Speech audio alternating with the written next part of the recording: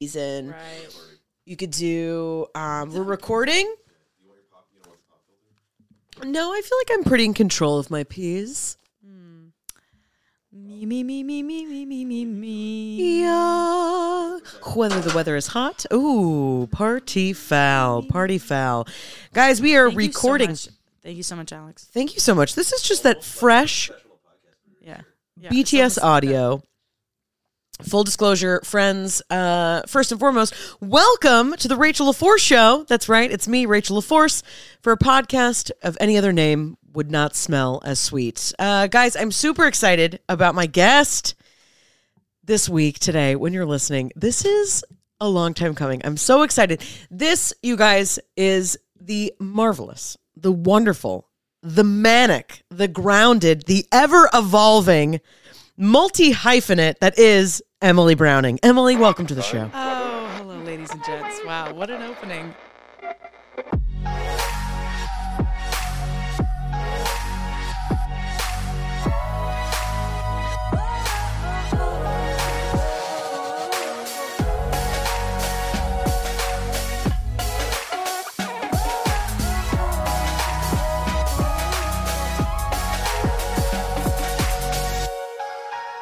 I love that. Well, I mean, you're short filming, you're podcasting, you're business starting.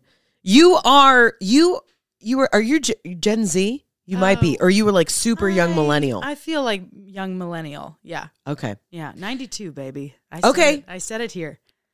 92. Yeah. Great year. Oh, the best. Yeah. I'm like, I mean, what happened? I was 5, so I feel like I do have some memories, but there's been a lot of like, what was I watching recently? I don't know, something from the early night. Oh, my dad was in town over Christmas and we watched Rookie of the Year. Do you know this film? Well, it came out when I was in the hospital, so I think I missed it. Like in the hospital when you were being born? Yeah, exactly. Yeah. Cool. Yeah. But your doctor was watching it, so you remember it. Yeah. Anyway, there's shots of people in the stands of the Cubs Stadium in the 90s, and I was just like, had this overwhelming sense of like, gosh, for things to be that easy. You know, Rachel, I would love to keep talking about this movie I haven't seen, so I'm just going to concur. I'm going to pull Leonardo DiCaprio from Catch Me If You Can and just concur with you on that one. Ooh, speaking of Leo, did you watch Don't Look Up? I did. I was one of the few people that actually enjoyed it. I loved it. Oh my God, everyone hated it. Yeah, do you want to know my take? Yeah, please. I don't think they were smart enough to take in how delicate and beautifully parodied our existence was in that movie. Exactly. People said it was too heavy-handed, but you know what? If you write Anchorman, I'm going to watch anything that you do after that. 100%. And also heavy-handed. Do you exist right now? Everything's heavy-handed. Everything is on fire, okay? Yeah. I mean, the whole thing with Ariana Grande's character, and like, I just thought it was so well done. And then, America's Favorite Husband, Alex Gatlin, and I have a fair amount of like, more centrist and even like more conservative folks that are like in our orbit, right? Yeah. And so there's a lot of people that were like, it was so like, it was going after Trump and it was like leftist propaganda. And I'm like, I think they did a really good job of just like showing that everyone is full of shit at this point. I mean, yeah. You know what's funny? I didn't even know that it was about environmentalism and climate change. I thought it was about COVID the whole time, and I was like, I was getting confused with the parallels. Sure, it was a lot to take in. Yeah, and then afterwards, my stepdad was like, he was like, it was just so clear, and I was like, I know, right? Totally, because I thought it was about COVID. Well, and it's funny. Obviously, I saw like the parallels of climate change, but to me, it was more of just like.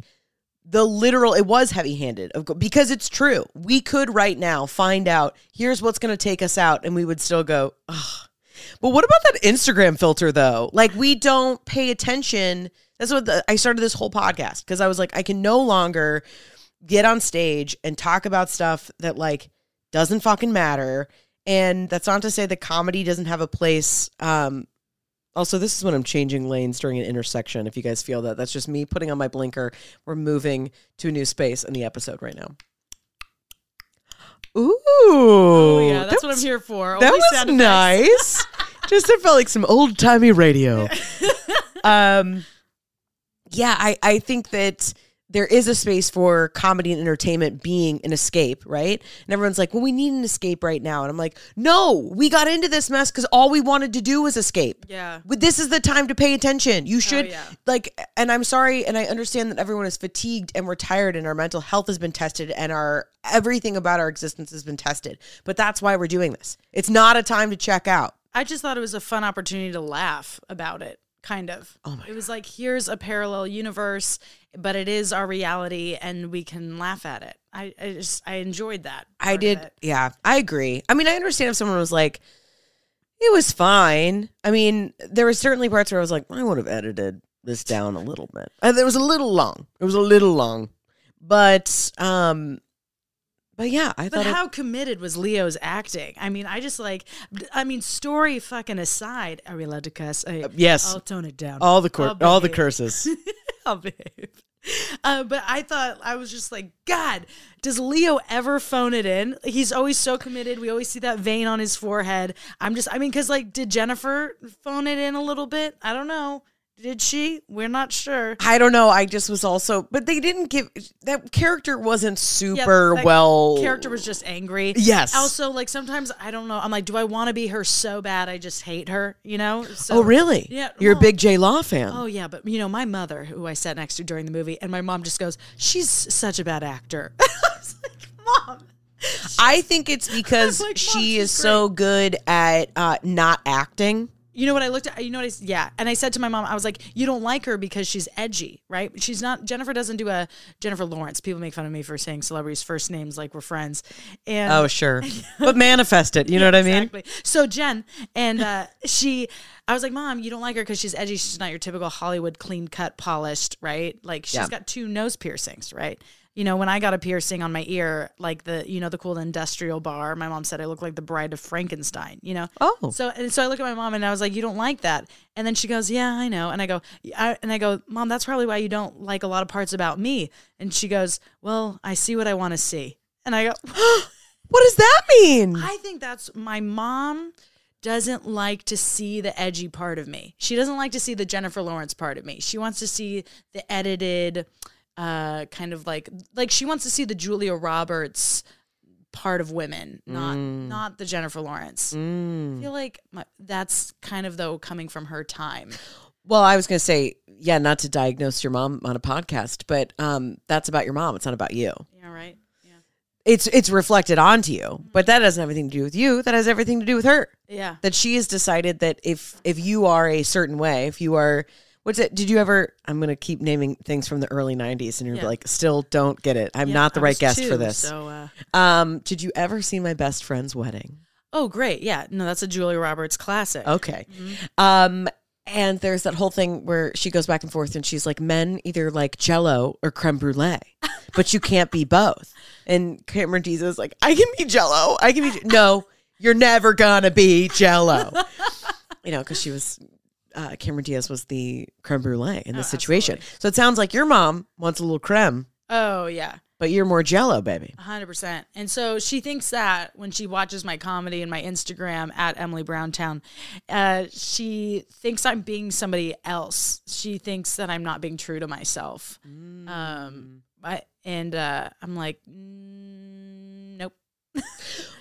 Can you talk more about, can you tell me a little bit more about that? I think that within, since we're talking about spirituality today, or I grew up super evangelical Christian, and I think there is a duality that exists within when you grow up religious or in a home full of a lot of rules, where moral or good is praised and like bad is like you're punished or something.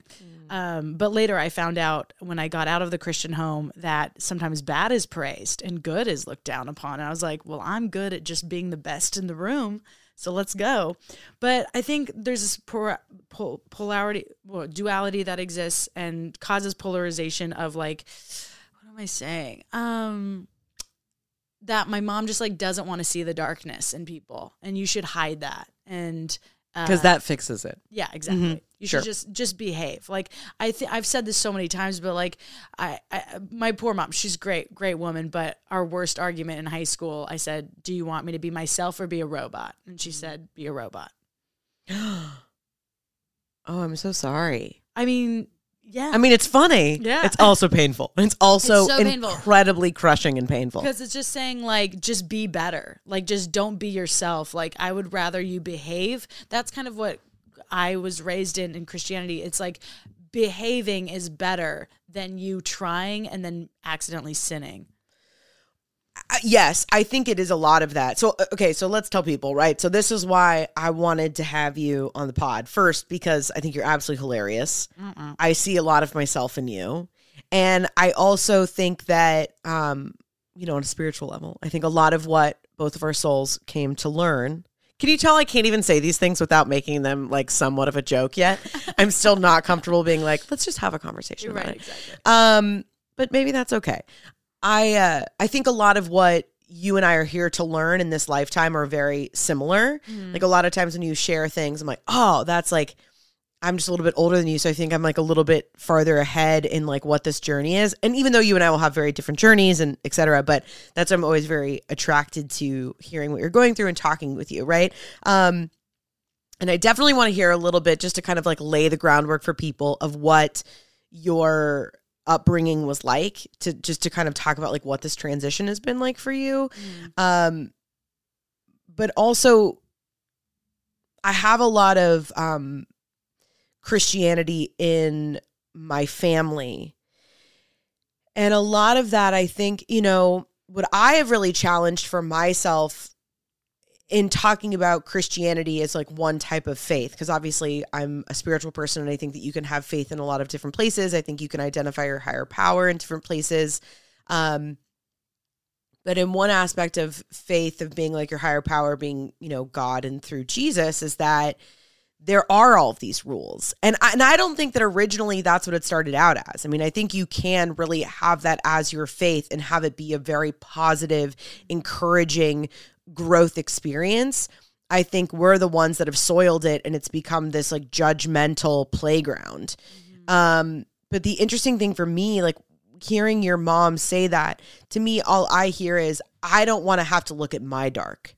So if my kids just behave, then I as mom don't have to pay attention to my own darkness. I don't have to acknowledge that it exists. And as long as I don't have to acknowledge it, then we can all smile and do our family photos and call it a day.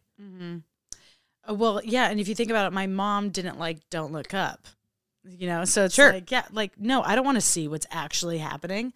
I just want to like do my job and then get brunch with my friend and then come home and then like everything just be okay, And so I guess I don't even know where to start. I feel like my upbringing was normal. And then the more I talk about it with people, they're like, that's not normal. That's so normal. We did not have purity pillows in our home.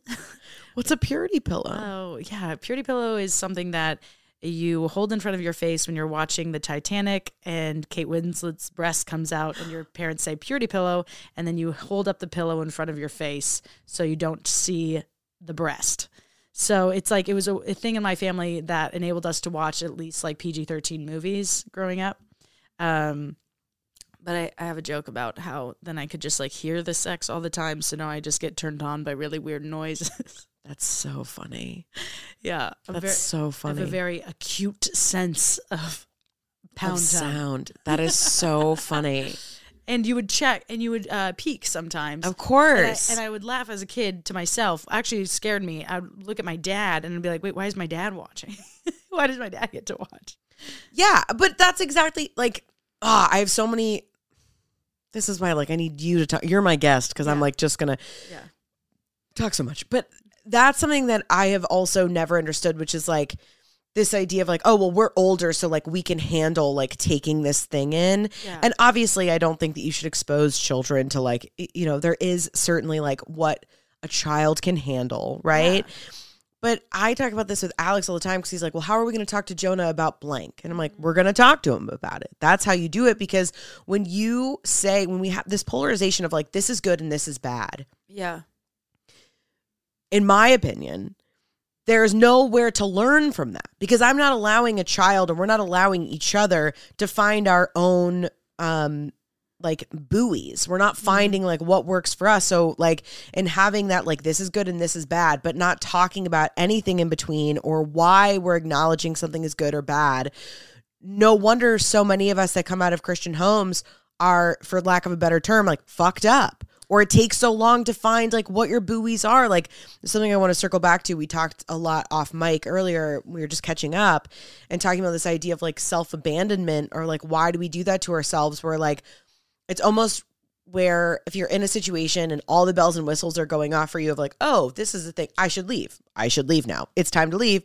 And then you do the thing. You're like, should have left. Should have left. Definitely was exactly what I thought it was. Should have left. Like, why? But it's like, because we were never taught those skills, because you were taught whatever you feel, you suppress and you pray about it, or you don't talk about it. So you never learned any skills to actually take care of yourself. No. If you're not given the word for your knee and someone bashes your knee in, you're not going to be able to tell somebody what happened, because you'd be like, I didn't even know I had a knee.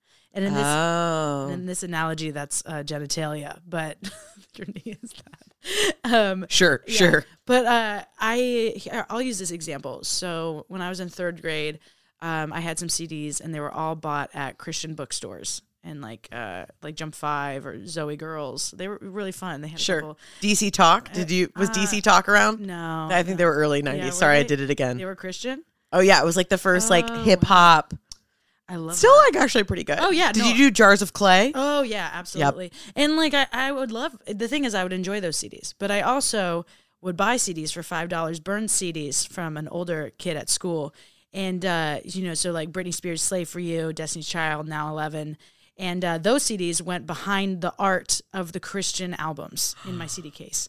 So the CD case is the perfect metaphor for my life of hiding and enjoying Zoe Girls or Jars of Clay, but then also that feeling of pulling "Slave for You," outside behind the art, checking to see if anyone's around, putting it in my CD-ROM and putting my little fluffy headphones on. Those, they would always fall apart, right? The like weird styrofoam inside, that orange, that thin, yeah. would always like tear apart.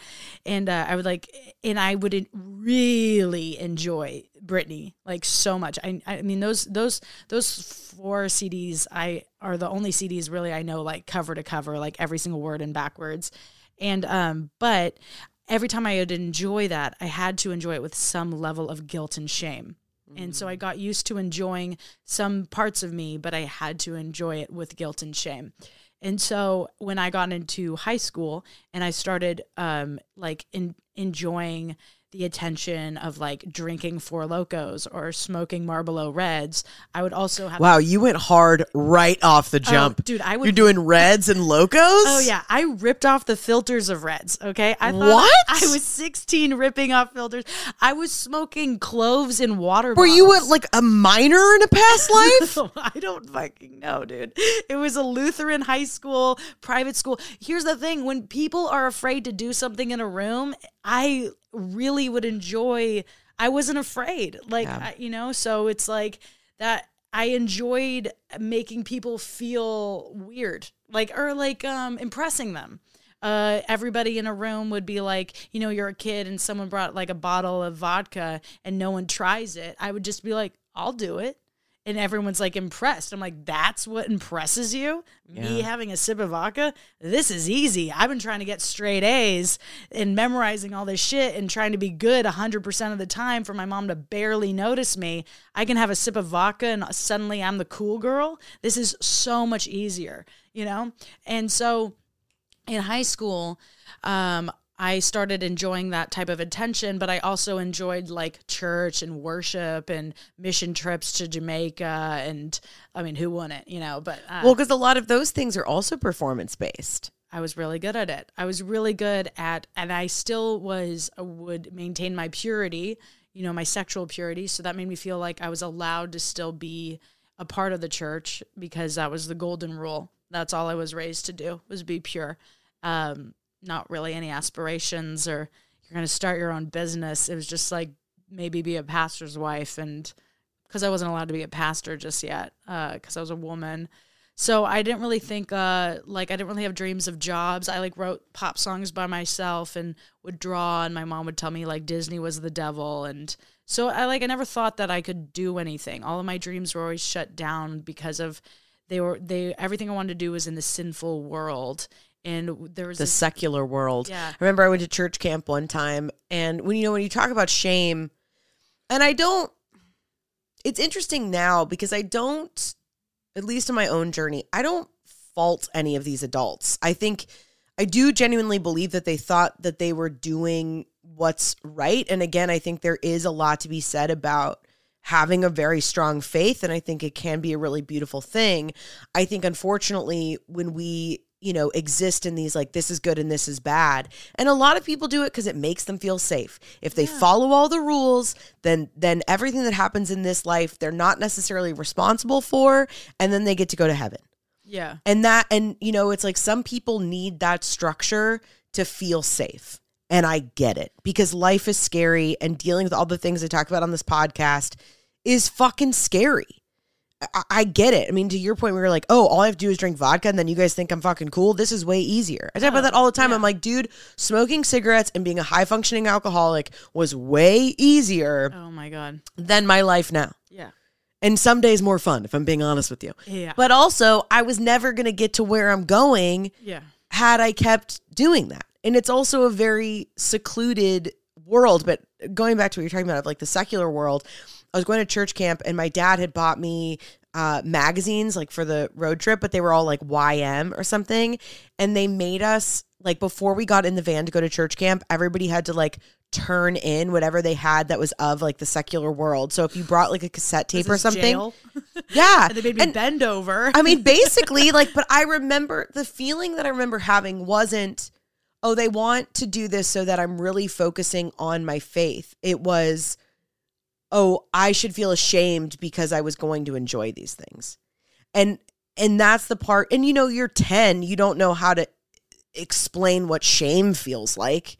But to your point where it's like, oh, I just got really good at like something I think you said that darkly felt so real to me, where you were like, I got really good at enjoying things that made me feel shameful.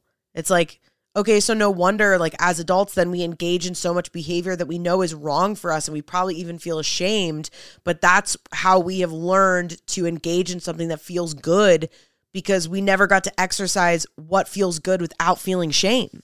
Yeah, and in the culture that I grew up around, if you say I went out and like, I use this word partying because that's what we said, like the conservative kids would say, oh, you party.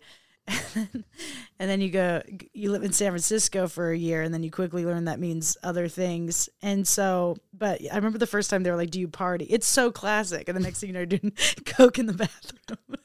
You're like, oh, this is not what I thought. And then later I took a sip of vodka one time in a room. And then it's a classic night. The first time I snorted some coke, and then I tried to start a threesome, and people were like, who are you? And I was like, isn't this what the world does?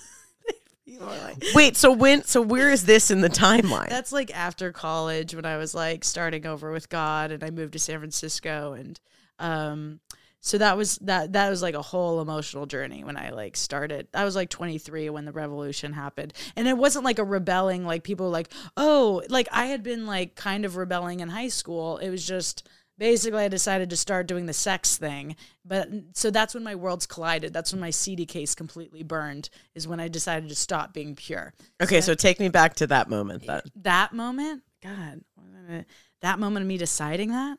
Well, if you're it kind of sounds like there was one day where you're just like, I don't want to do things in secret anymore.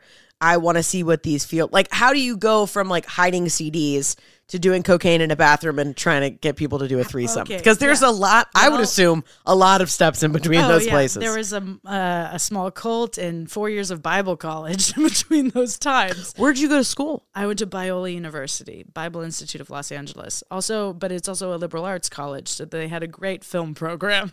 That is so funny. But everybody on campus had a minor in Bible studies.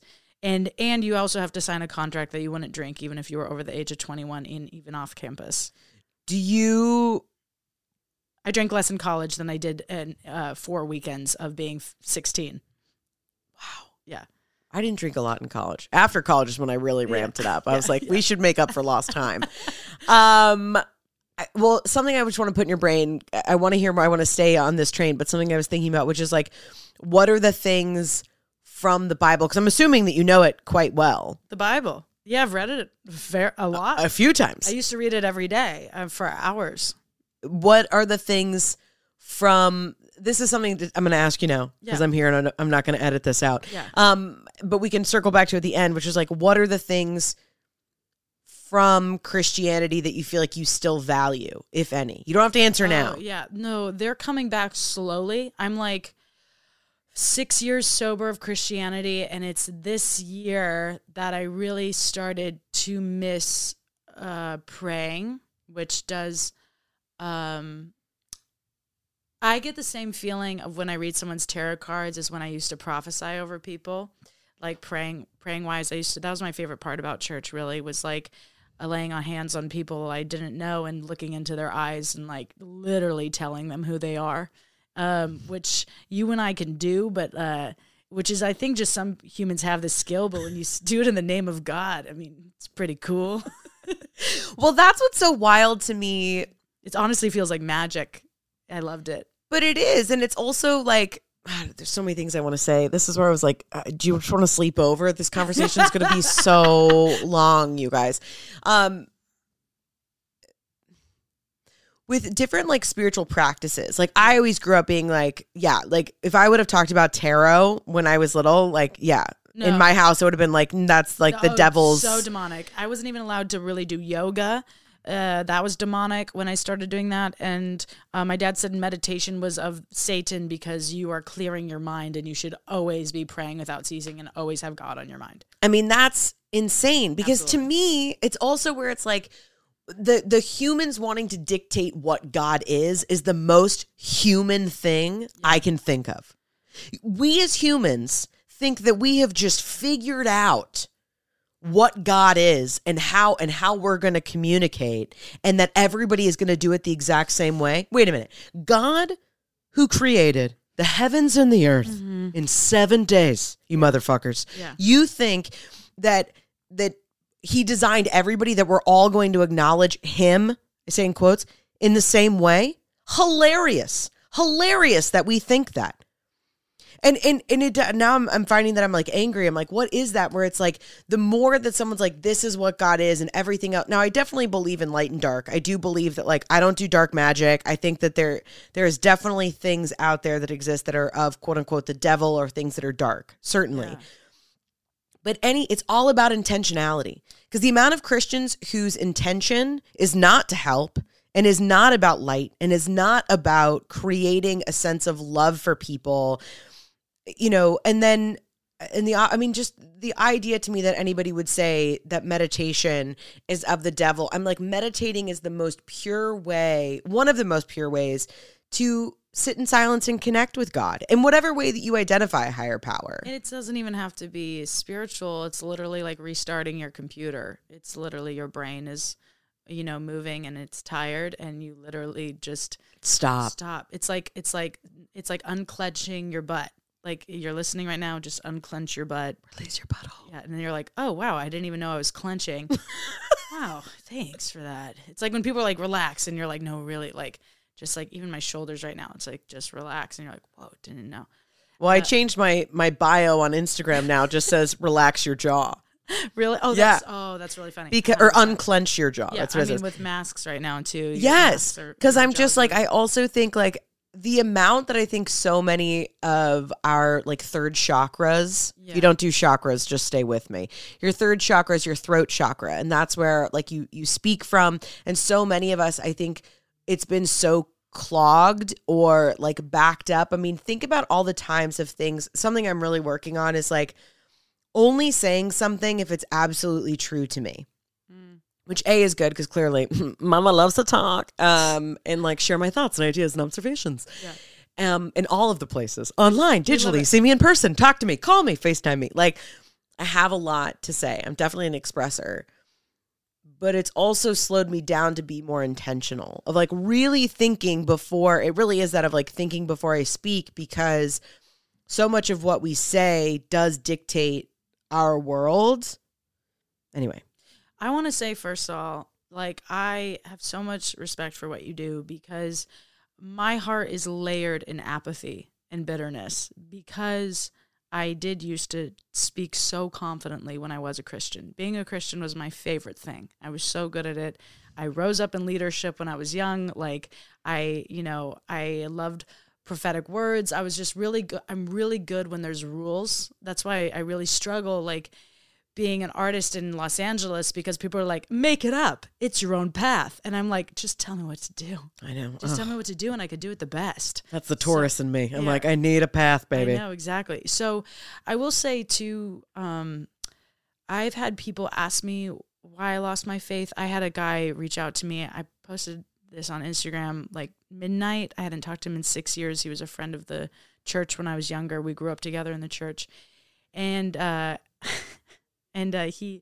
he was like, hey, and I was like, oh, hi. Like, he was my first kiss. Like, I was like, I was in love with him. Was his name Blake? Josh. Oh, of course. Point guard of the basketball team. Baby. Oh, he sounds cute. Oh, he was really cute. And he like made out with girls and stuff. And now he's like a pastor and has 2 kids and stuff. So he turned his life around. Baby. Oh, but he Pastor Josh? Oh, Pastor Josh. Okay. Anyway.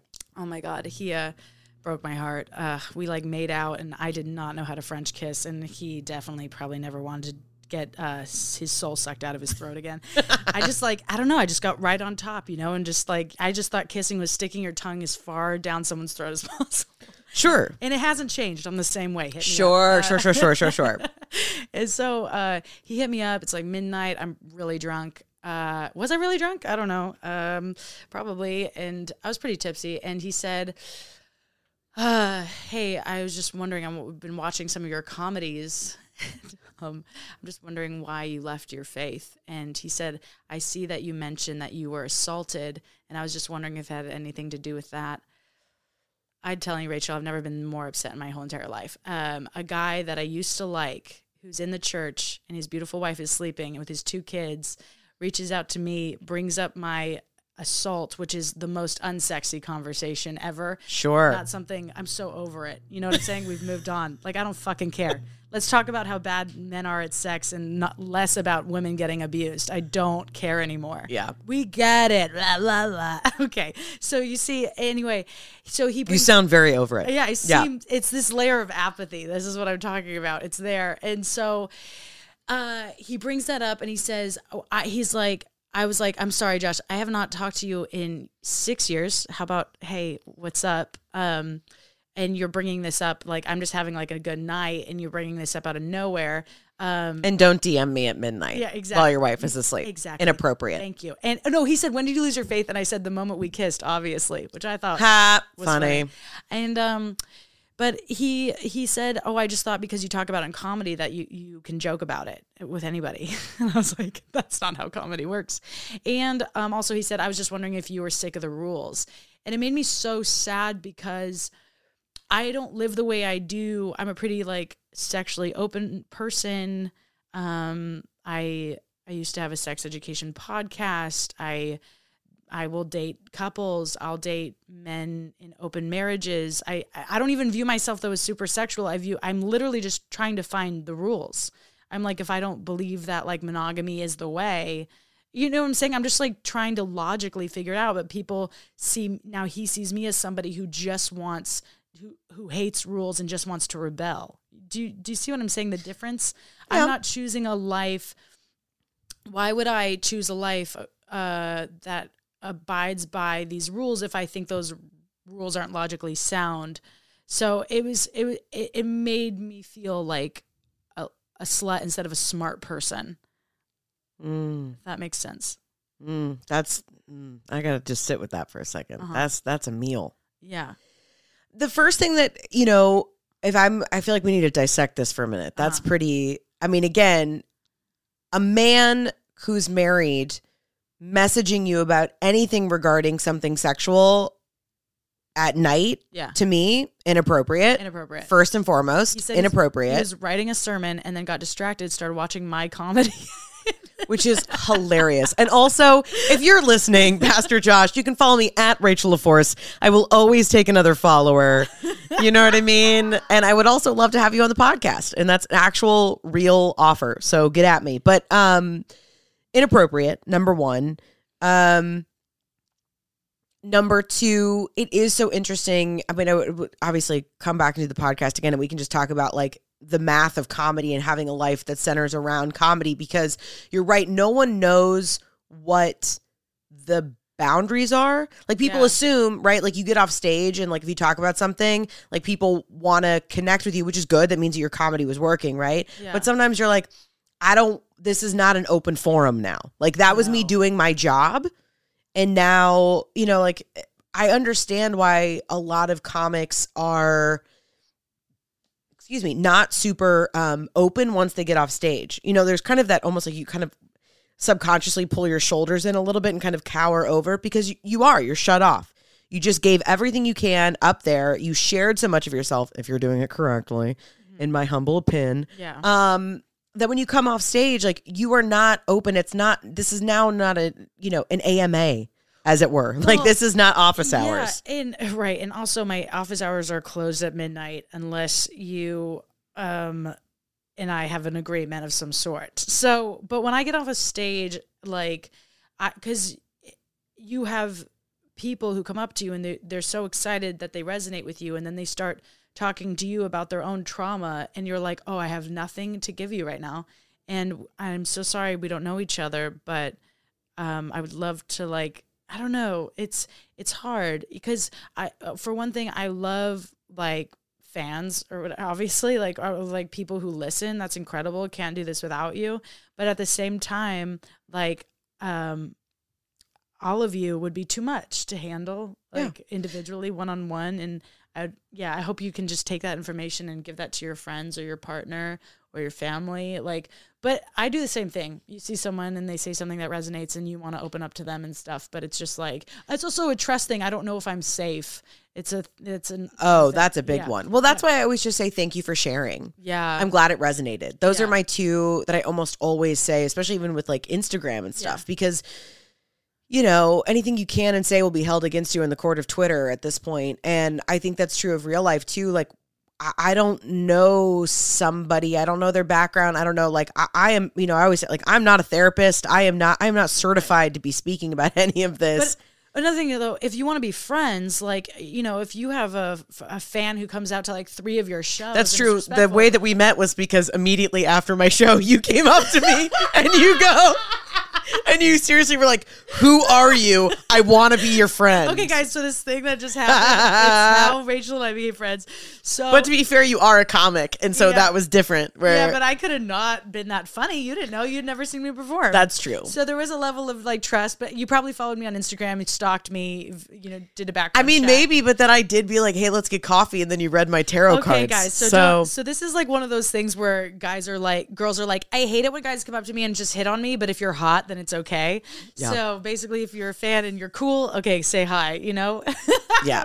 But I do. I mean, I think it's boundaries. It's knowing what's appropriate. And I will always say that people, at least I'll speak for myself, always love that their art is acknowledged, especially, you know, like there is nothing better. I was in line seeing Moses Storm's latest special, and so 2 different people came up to me.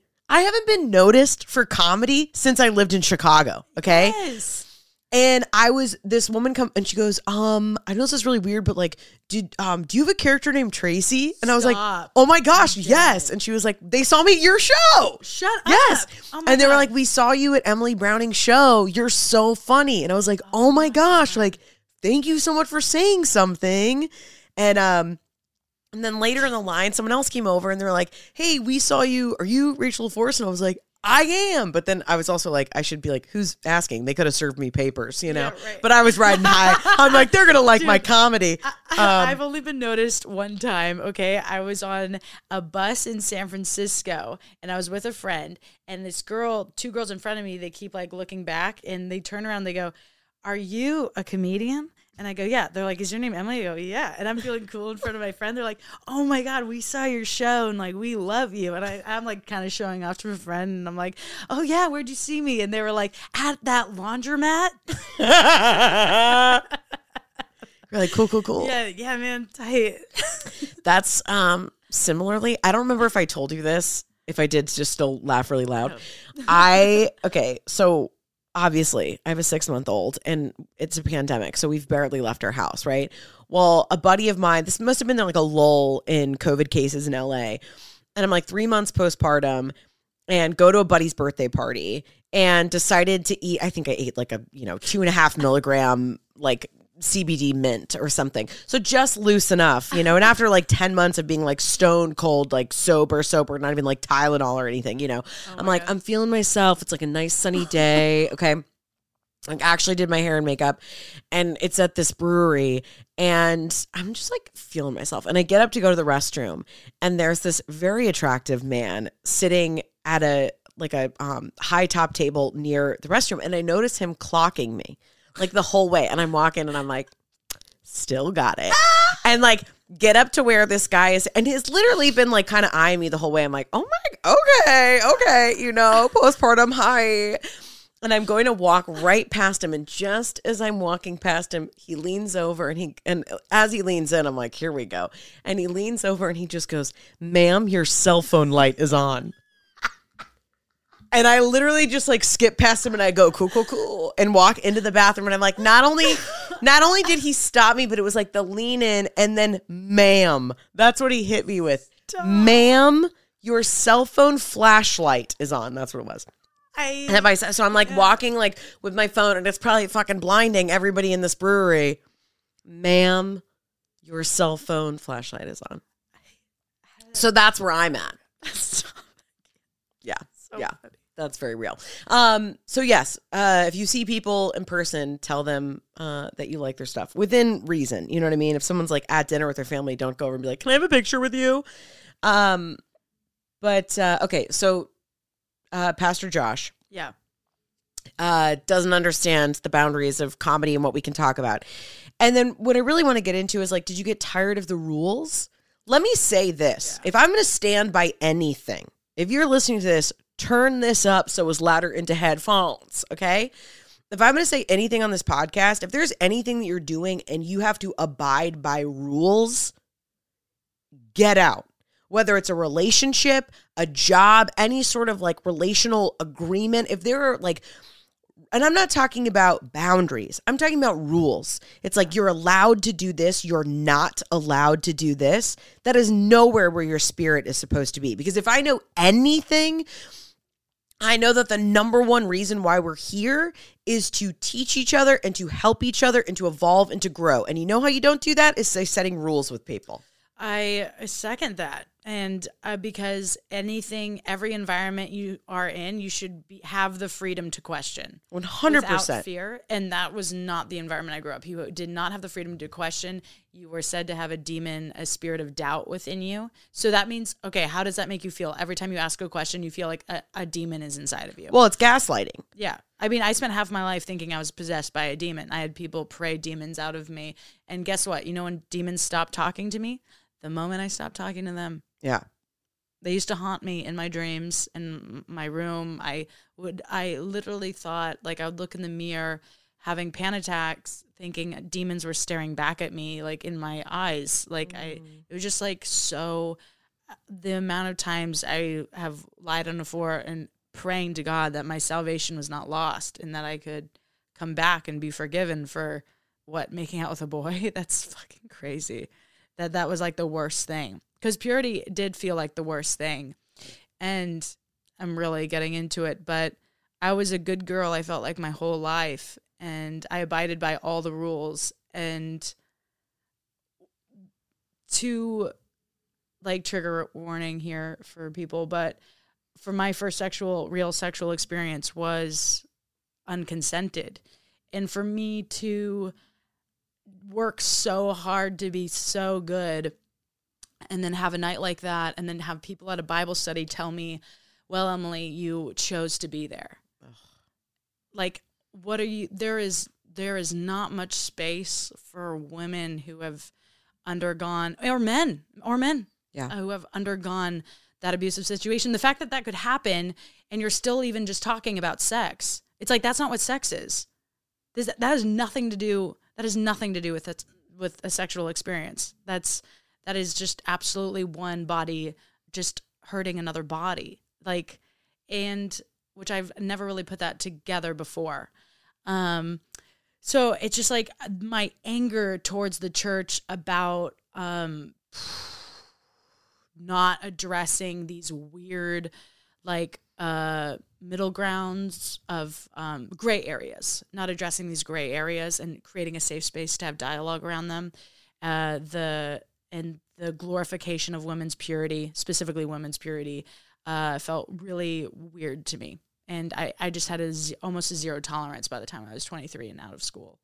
And I couldn't handle it anymore. I mean, I still feel like I even had someone relatively close to me recently talk about how in their Bible study they were talking about why women are not allowed to speak in the church.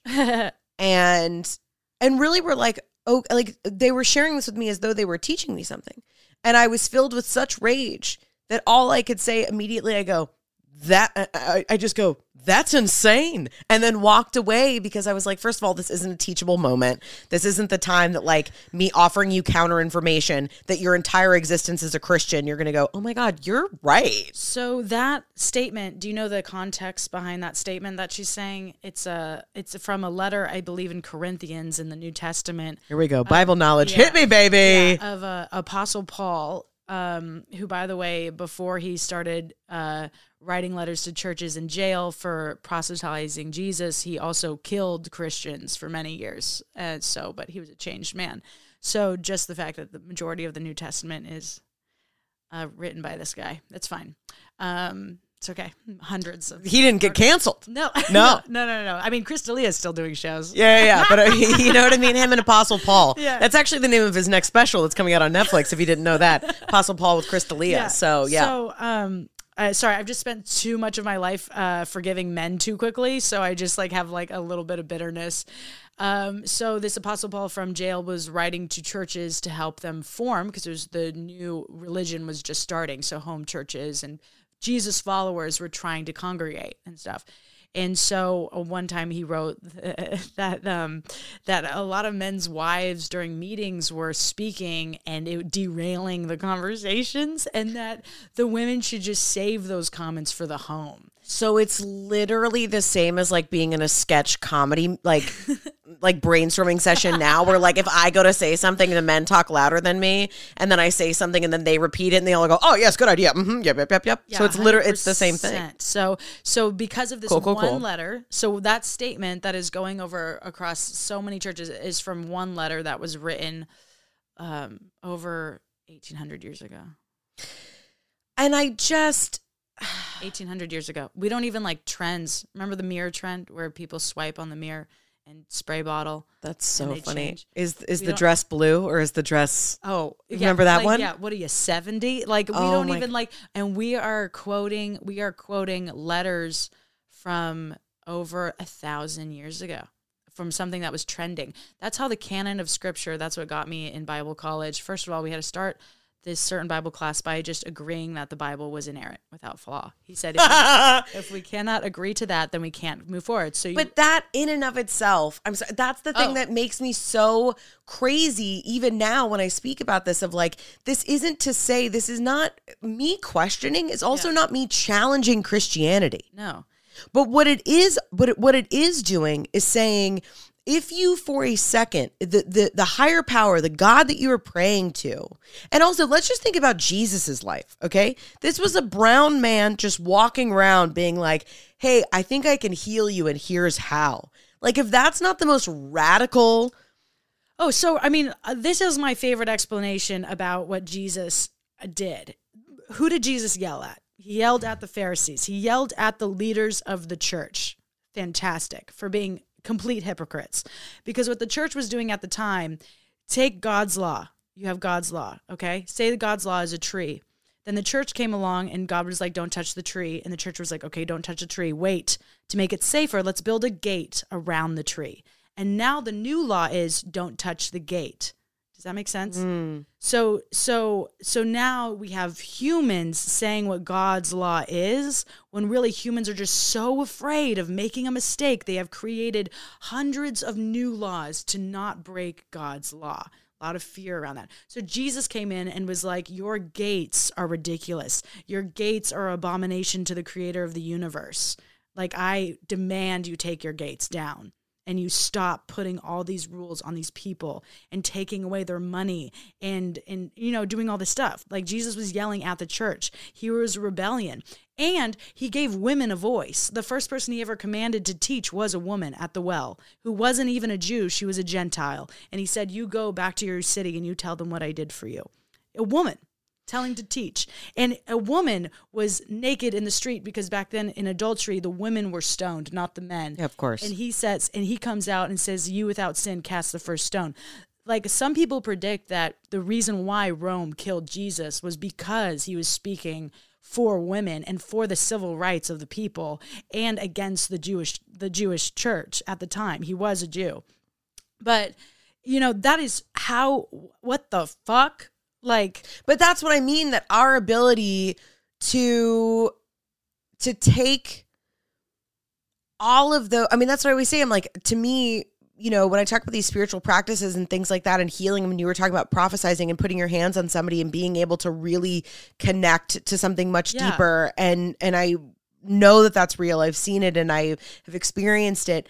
And it's like, that is what Jesus was wanting to teach us. That's what he was wanting to say. There is this God, there is this thing that's bigger than you, and it is divine, and you can access it, but you cannot access it with all of these things that you guys have created and think work. They are false. Yeah. And the fact that here we are all these years later doing the opposite of what he came here to teach us is the part for me that I'm like, I can no longer sit. So much of why I've been scared to even have this podcast is still residual shame, and that I don't want to let my family down that thinks differently than me, that I'm scared that they're going to look at me and go, oh, well, she's this or she's that. And I've had to be like, I am 35 years old. I'm 2 years old. Jesus was 33 when he was, which is the Father, Son, Holy Spirit, very divine number. Anyway, different. Also, people lived to 40 back then? Yeah, I know. So he did pretty well, whether he was taken out against his will or otherwise. He started late, honestly. He started late. But isn't that why it's never too late? Yeah, you know what I mean? exactly. Even you can get crucified. Probably on Twitter, not in real life, but still. I think his stint only lasted like 3 years. So. Him and James Dean.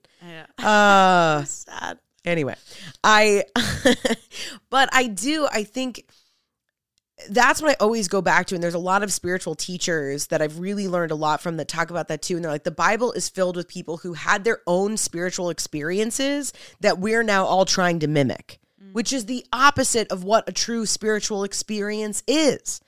That we're all trying to, again, it's this human thing, and it is so blatant and alive. And the fact that more of us, especially folks that are even in the church right now, are not saying there is a different way to do this. And there is a way that is much more empowering. There is a way that connects us closer and faster to God, to our spiritual sense. And we are ignoring that by being Pastor fucking Josh, texting people and DMing them at midnight shit that's inappropriate and isn't about the thing. Well, preach, Pastor Rachel. And Thank you so much. But something what got me to stop kind of going to church, which I don't think is a bad thing. I would like to reiterate that. There's plenty of Christians I know that go to church. And I think church does community so freaking well. I don't know why we can't. That's why so many people stay. So great. But the Bible, the canon of scripture wasn't put together until hundreds of years that Jesus was gone. And I don't think I really processed that until like my early 20s. And I was like, wait, Jesus had nothing. The Bible? Wait, why don't I know the names of the dudes that sat around and chose the Bible? But basically all these books were being passed around from city to city to city. And basically the books that became popular were the ones that were chosen for the canon. And there's tons of gospels that were not included because they did not go with the message that they were aiming for at that time. Shocker. Everybody has an editor, okay? Right. You've heard it here first. Yeah, like, oh, guys, we would put in this gospel where people believe that Jesus was cool, but he wasn't the Son of God, so let's not put it in. Because, that's not trendy. Yeah. Okay. So I realized that I was like, wait, God has made the universe, stars, comets, everything. Wait, the book is the only tangible thing he made, like the only physical thing that he left behind, this book.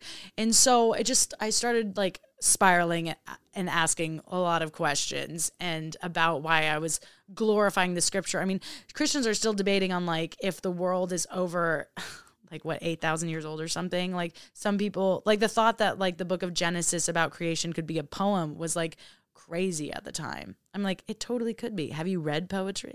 Yeah. And like some people just disagree that that the Bible has to be like so true and literal. I'm like, we don't read anything that literally. But it's still and I always say this, which is it's the perfect example of clinging, of cross correction, of us being as humans unwilling, because again, so many people create their entire identity around being good. Mm-hmm. So if you present those people with anything of just going, this also can just be a thing that lives in your heart and is a way that guides you and is a way that guides you through the world. But it isn't an end all be all. It isn't about rules. A spiritual experience is the opposite of rules. Mm-hmm. That's why it's euphoric. That's why it feels like you're attached to something bigger than yourself, because you are. And there isn't a way to tap into it of like, do this, and then it works. Yeah. But if you present people with that, that's why they are sitting around. That's why this person close to me was like, this is why women shouldn't speak in church. That's so funny. I mean, insanity. Absolute insanity. It's true. Because people do, it goes back to the beginning of this when you're talking about your mom, where she was like, I'd rather you be a robot than be you, because that is easier to process. It's easy to process for sure. And I think the only reason why I was able to enjoy my spirituality as much as I did in my college years was because it wasn't cool to have sex and drink in the communities I was in. So I was avoiding those things. And it's literally like, as long as you don't do those things, you're good. So I had a clear conscience. So I could just explore scripture and prophecy and dreams and drawings and music and like all of this stuff through the God lens that I was doing at the time. But I think like when I started being a full human and enjoying the full human experience, all of that other stuff felt like I wasn't allowed in my head, because now other people are, because in their minds, they're like, there's no way that Emily could be a spiritual good person if she's had a threesome before. That's crazy. Like, I'm like, why?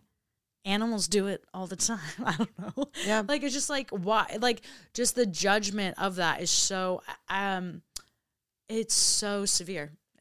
Well, it's also so human to think that our version of purity or our version of good, thus everyone else should be judged upon. Well, everyone else should be. Yeah. So why would any human even want to be responsible for carrying that weight? That's so much of why I have tried to really vehemently let go of my judgment, because I'm like, I don't even want that responsibility. You know what I mean? Like, no, thank you. Yeah, what I yelled at Josh for, by the way, if you ever hear this, Josh, like, I'm sorry, but also, you know. Josh, come on the pod, brother. Yeah. Oh, wow. He's such a fun speaker. He's so cute. R.I.P. What am I saying? My father joined Christianity because it was almost also like a sober movement. It was the Jesus movement in Southern California in like the 70s. People were over Vietnam War and LSD, and like they were tired. You know? And it was like, so Christianity was like this fun new coven to join, and it was like super cool to be a straight edge and get sober. And so I feel like I grew up in AA, which was great. And then I was like, wait, Dad, I don't feel like I have a problem. But something big about evangelical Christianity that I found when I would evangelize, which is like going out and passing out flyers for Jesus and stuff and trying to get people to come to church. It's a lot like sales. In fact, it's the number one thing to sell. Yeah. Oh yeah. Salvation. If I get 10% of your salary, like, well, I don't get it, but like the church does. Yeah. They're going to be like, go out there. Yeah. 10%. Oh my God. That means like a church in Orange County where everyone's making like 100,000 plus a year, and you get 10% of every mother effing family that comes through the doors. Yeah. And I went to church in a gym. Oh, wow. You guys are saving money. Wow. Yeah. Where is that money going? Well, and they don't pay taxes, but that's a different story because my stepmom, my stepmom and my dad go to, I actually really like this church. It's a big mega church in Arizona. And we were talking about that because I was like, the amount of money where I was asking my dad, I was like, where does the church like tithe? Where do you guys give back? Like, you know, where is this money going? Because something that I always take issue with churches where it's like this idea of like missionary work and going to all these other places, but these mega churches are, you know, stones throw away from neighborhoods living in complete poverty. And very rare, this is not always true, but very rarely are they like really like getting to know their neighbors, going in there and doing what I identify is the work of God and really doing the work of Jesus. Yeah. And instead being like, we sent money to like poor black children that don't have, you know, buttons on their shirts in Africa, which is good. Sure. Like donating and doing that. But like, it just feels to me like virtue signaling. It just still feels like the same thing of like, look at us. We gave money to these people who like, you know, we put this little thing on our refrigerator and we can feel good about ourselves because we donate $10 a month when it's like, you know, what else you could do is like, you know, volunteer for 2 hours a week and help teach a kid to read, you know, whose parents aren't at home. Like, I don't know. Anyway. No, going back, I had a lot of amazing youth pastors. I think that's what kept me around too in the church, like really giving people, still to this day, my junior high youth pastor, and all of them, of course, like left the churches or got fired because they weren't like really enough. Yeah, I had a youth pastor like that. They had differences about how to like hang out with the kids. I had one youth pastor, and he just like would hang. It was just like open door policy. They had this like cool room, like with like a pool table and different stuff, and like kids could just come hang out. Yeah. And then like sometimes he would give like a kind of like a sermon, but it was mainly like a hang. It was like a safe space to just be around. And I think the church, I don't know, just like didn't like it or didn't like that like kids who were known as being bad kids were around. Don't even get me started. But which is definitely the opposite of Jesus's work because he didn't hang out with any sinners. Yeah, so it's really good too. Mary Magdalene was definitely not like a modern day stripper with a following. Like she totally was. She for sure would have an OnlyFans. Yeah, no, exactly, for sure. And the equivalent of taking your hair down, because Mary Magdalene, she washed Jesus' feet with her hair with like expensive perfume. And that story is the equivalent. Which also, can we talk about just how like exotic and erotic that is? In front of people? I mean, come on. I know. And he just let it happen. Like him just sitting back, you know? I mean, because back then people's feet too were like walking in like shit all day. Yeah. You know, because they're wearing these sandals. And so she's just like cleaning it. But for a woman to take down her hair, that's equivalent of like a woman being in her bikini. So like, just think about that. Jesus. But what I was going to say is my childhood youth pastor is currently living in low-income housing with an adopted child and, like, lives amongst the people he helps. Like, he lives with them. You and that is... That to me is true. That is truly doing the work of Jesus, in my opinion, and like not exalting. Like I don't mean to be flippant with this language, but I do feel like so much of spirituality and these things, it's supposed to be applicable. We're supposed to be doing these things. We're not supposed to be like, you know, planning these mission trips so we can just like post pictures later on our Instagram and people can just like give us a pat on the back of how great we are. And we're not supposed to just be like, you know, if we're not actively doing the work and doing the work in a way that challenges us and demands something of us, we're not learning anything. I talked to my dad about this last time that the church they go to, there was actually a really good sermon about, they did a series and, you know, it was talking about, you know, communication and really utilizing like your unique voice and things like that. And that's what I was like, I would push that even further and being like, yes, if we are not challenging each other, if we are not feeling our growth edges, then we're not doing the work. We're not doing the work. It is easy to stay inside your bubble and stay in these lines of what is good and bad, quote unquote, and be like, I'm a good Christian. No, everything. No. Once you realize that everything you do is a contradiction, that we are wearing clothes built by 9-year-olds overseas, and we're eating animals that have been brutally slaughtered and raped, and we spend our entire days on our phones that are made by children in Taiwan. Mm-hmm. Yeah. And then that made from special rock inside of this earth that we are stealing from and will one day collapse. This is why I'm so apathetic as an adult, and it breaks my heart. I just like, I have to fight to find. I'm in this phase right now of choosing to not live like I'm dead, right? Because I must matter. Because like if I had a friend just like disappear, this is so dark, but just like off themselves, I'd be like, they still had a voice, but I don't know why. For me, I'm like, it just feels like hopeless, but it's not. It's just honestly, pulling back eases my pain and anxiety. If I pull back and I go, everything is a contradiction, everything has been built off of war and conquering everything, then you can go, nothing I do truly matters. So therefore, if I just do the basics, I love myself, I love my neighbor, I make a child laugh, I get up on stage and I do what I think. Like, does this make sense? Like building blocks. Like to me, I have lived a life where every worldview I ever thought, my reality was completely destroyed. That's like the mental game. I lived a lie. I was Dolores in the robot show. What was it called? Westworld. I like Robot Show though. Yeah, Robot Show. So when I watched Robot Show, I related to the robots. And when they discovered that, this is a what's the word? Spoiler alert. So go blah blah blah blah blah or whatever.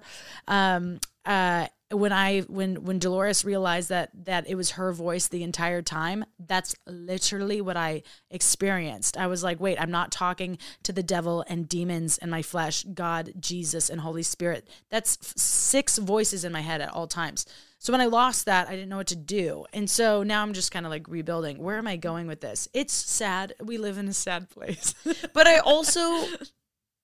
thank you for sharing all that, because it's a lot to share, and doing my podcast is a lot of heavy lifting, and I appreciate you. Do you see how serious I am? But when I talk about religion, I get so serious because this was like, I have so much grief wrapped around it. But I also think you're just not, may I offer you some feedback? Sure. I also think that, you're still, like you said, you left the church, quote unquote, like that's like 6 years ago. Yeah. Okay. So think of like a 6-year-old child. Right. A 6-year-old is still like, they're capable of a lot of things, but they're still like, they still need parenting. And I think I always think about myself in that way, where I'm like, okay, so I've, been sober and made these choices for 4 years, right? Or sober from alcohol and for 4 years, and like, and what that means for me and like my own sense of spirituality, et cetera. And so sometimes when I'm like, I should be further along, or I shouldn't be fearful of this thing, it's like, I'm a 4-year-old. Wow. I'm a 4-year-old in that way. I've learned to figure out my own voice in 4 years. I'm still terrified. I'm honestly terrified every single time I put a podcast episode out. That's crazy. But at the same time, I have this feeling of like, to your point, where like, what is it worth? If I don't do this, then what is it worth? Because I genuinely believe that I was put here for whatever reason to share these things. And that's not to say that other people don't have beautiful things to share and things like that, but like, I know that now. And for 35 years, I've run around being like, what am I supposed to do? And I'm trying all these things, and I'm funny, and I want to be on TV, and I want to do this, and I want to do that. And now I'm like, oh, it's actually the most simple and easy thing I know how to do, which is talk. Mm-hmm. And so just talk. And so I think, for you, if it's been 6 years, and that's your whole life, and it's your family, and it's your, like, it is the core of who you are. It's also, you have survived like trauma and like physical trauma done to your body. The amount of like body work that it would even take to like really exercise that out of your system and out of your body is so much work alone. Like, really give yourself the sense of like grace and give yourself that of like, every time you have that feeling of like, how much more can you love yourself? How much more can you give grace back to the part of you that wasn't able to accept it, at the time? Because that is what healing is. And that's how you allow yourself to grieve and to grow, so that, I really, in hearing you share this stuff this time around, I genuinely believe that your greatest gift is being an orator. I think there is still a place that exists somewhere in your future where, I know you're like me, where you're super creative and you're always creating different things. I think that will always be a part of what you do. But I think you do have that thing, which similar to me, where like, I thought I was being groomed in Young Life. Like I thought I was going to be a youth pastor there. That's what I used to do because you got to do sketches. So fun. So I would do all my Chris Farley impressions. Shut up. Oh yeah. When I was in high school and I got to do the main sketches at Young Life, I mean, it was my Broadway. Okay. Oh my God. I had arrived. I will say it was still very funny. It is on tape somewhere. We need it. We really do. And so, you know, I've always felt that way too of like, you know, there is a reason I believe, and this is just my belief, of like why we have the circumstances that we have in this life. And that doesn't mean that we should, you know, praise the abuse or different circumstances. It's not a toxic positivity, but it is, I think, within our own journeys of being able to heal from what we've experienced, what we've participated in, and also what's happened to us against our wanting. That being able to heal from those things and then talk about them and share them, because you have this thing on stage where like we can't take our eyes off you. Like we, you know, not a lot of people have that. We know a lot of very, very funny people, but there's not, you're one of those people where like you could get on stage and what was that, the famous story of Robin Williams, because he was accused of stealing jokes, which more or less I think he kind of was, but he would look at people and be like, I'm funnier than you, here's money for it, and he would take their jokes. And so, but one of the things was somebody, because that kept happening, and he was like, I bet I can read the dictionary on stage and get more laughs than you. And so he read the dictionary, or it was a telephone book, one of the two, and read it on stage and got more laughs and basically brought the house down. And so it was that like, fuck you, I can, you know, which when you're that good, you kind of can't. But you have that where you could read the telephone book on stage and we want to watch you. We want to watch you do more of that. And so I just really encourage you, as you continue to walk yourself through this journey of figuring out, you know, both with like partnership, what do you want with your sexuality? How do you how do you exercise it, but also keep it for you? Like, I think that's a lot of, I got to do a couple podcasts about sexuality too. But like one thing for me, which was like, I always thought it was a thing that I was like giving to other people. Like, oh, if I was really quote unquote good at this thing, or if I did certain things, then that was like, gave me a sense of value when it came to like dating or being with other people, rather than being like, oh, this is just another gift that I have. This is just another thing that like I get to choose when I share it with other people. And how do I want to exercise that? So as you walk your way through all of that, and even with like everything you're talking about on stage and all of that, I just really encourage you that I think all of them were offered to you for a reason in this lifetime, and all of them are gifts, even though they don't feel like it. And that when, as in my opinion, as artists, it's like when we do our best work is when we're really sitting with those things and figuring out like, what are they here to teach me? And now how can I teach other people? Because even though you're so serious when you do talk about like the Bible and those things, like it's fascinating. And I just see you, I'm like getting a vision of you just doing like a one woman show that is kind of like, you know, something like, the Bible needed a rewrite or something like that. Or like, you know, cause you do drafties and you do rewrites, and like with that whole brand where it's like, you know, Emily Browning rewrites, you know, it needed a rewrite, and you go back through and pick through. And I think it's just really fascinating. I think there's a lot there. I almost cried like 3 times while you were saying that. I'm just sitting here and I'm like, oh my God, she thinks I'm special. I do. And no, I think everyone is special. I do. I really do. And that's so much of why I want to do this podcast too, which is like, you know, sometimes the ego in me still comes up where I'm like, oh, LaForce, why couldn't you have like just want to do stand-up comedy? Like, you don't have to talk about things. You don't have to challenge anything. Like, what do you know? Like, you know, you only have a white experience, or you only have, you know, 35 years experience, or you only have a woman's experience. Like, rather than being like, I'm not saying I know everything. I'm just sharing what I know and hoping to find more people like yourself that want to come talk to me and teach me what they know. Like, this whole podcast for me is about like really learning how to be a student. And I feel like so much of that is to your point where you're like, everything feels hopeless. And I do that sometimes, like, especially when other people get things, you know, where we live in Hollywood and people get things and you're like, motherfucker, I wanted really that happy. thing. Or the worst is when it's not even a thing that you wanted, but then you think about it for 3 days and it's like, I didn't even ever consider that a goal of mine, but now I've just been chewing on it for 3 nights. Yeah. Like when a friend gets on SNL and you're like, when was the last time you wrote a sketch? Yeah. Because guess what, Emily? Their job is writing sketches. Do you enjoy writing sketches? Would you like to do it full time in New York? Okay, because that's what SNL is. Yeah, I always felt that way about late night shows. Yeah. Like I've written maybe like one late night packet. I hate late night jokes. Not that they're not, people who write them are phenomenal. It's great. My brain doesn't work that way. I have no interest in doing that. And then I would be like, oh, they're writing for Colbert. Like, yeah, of course.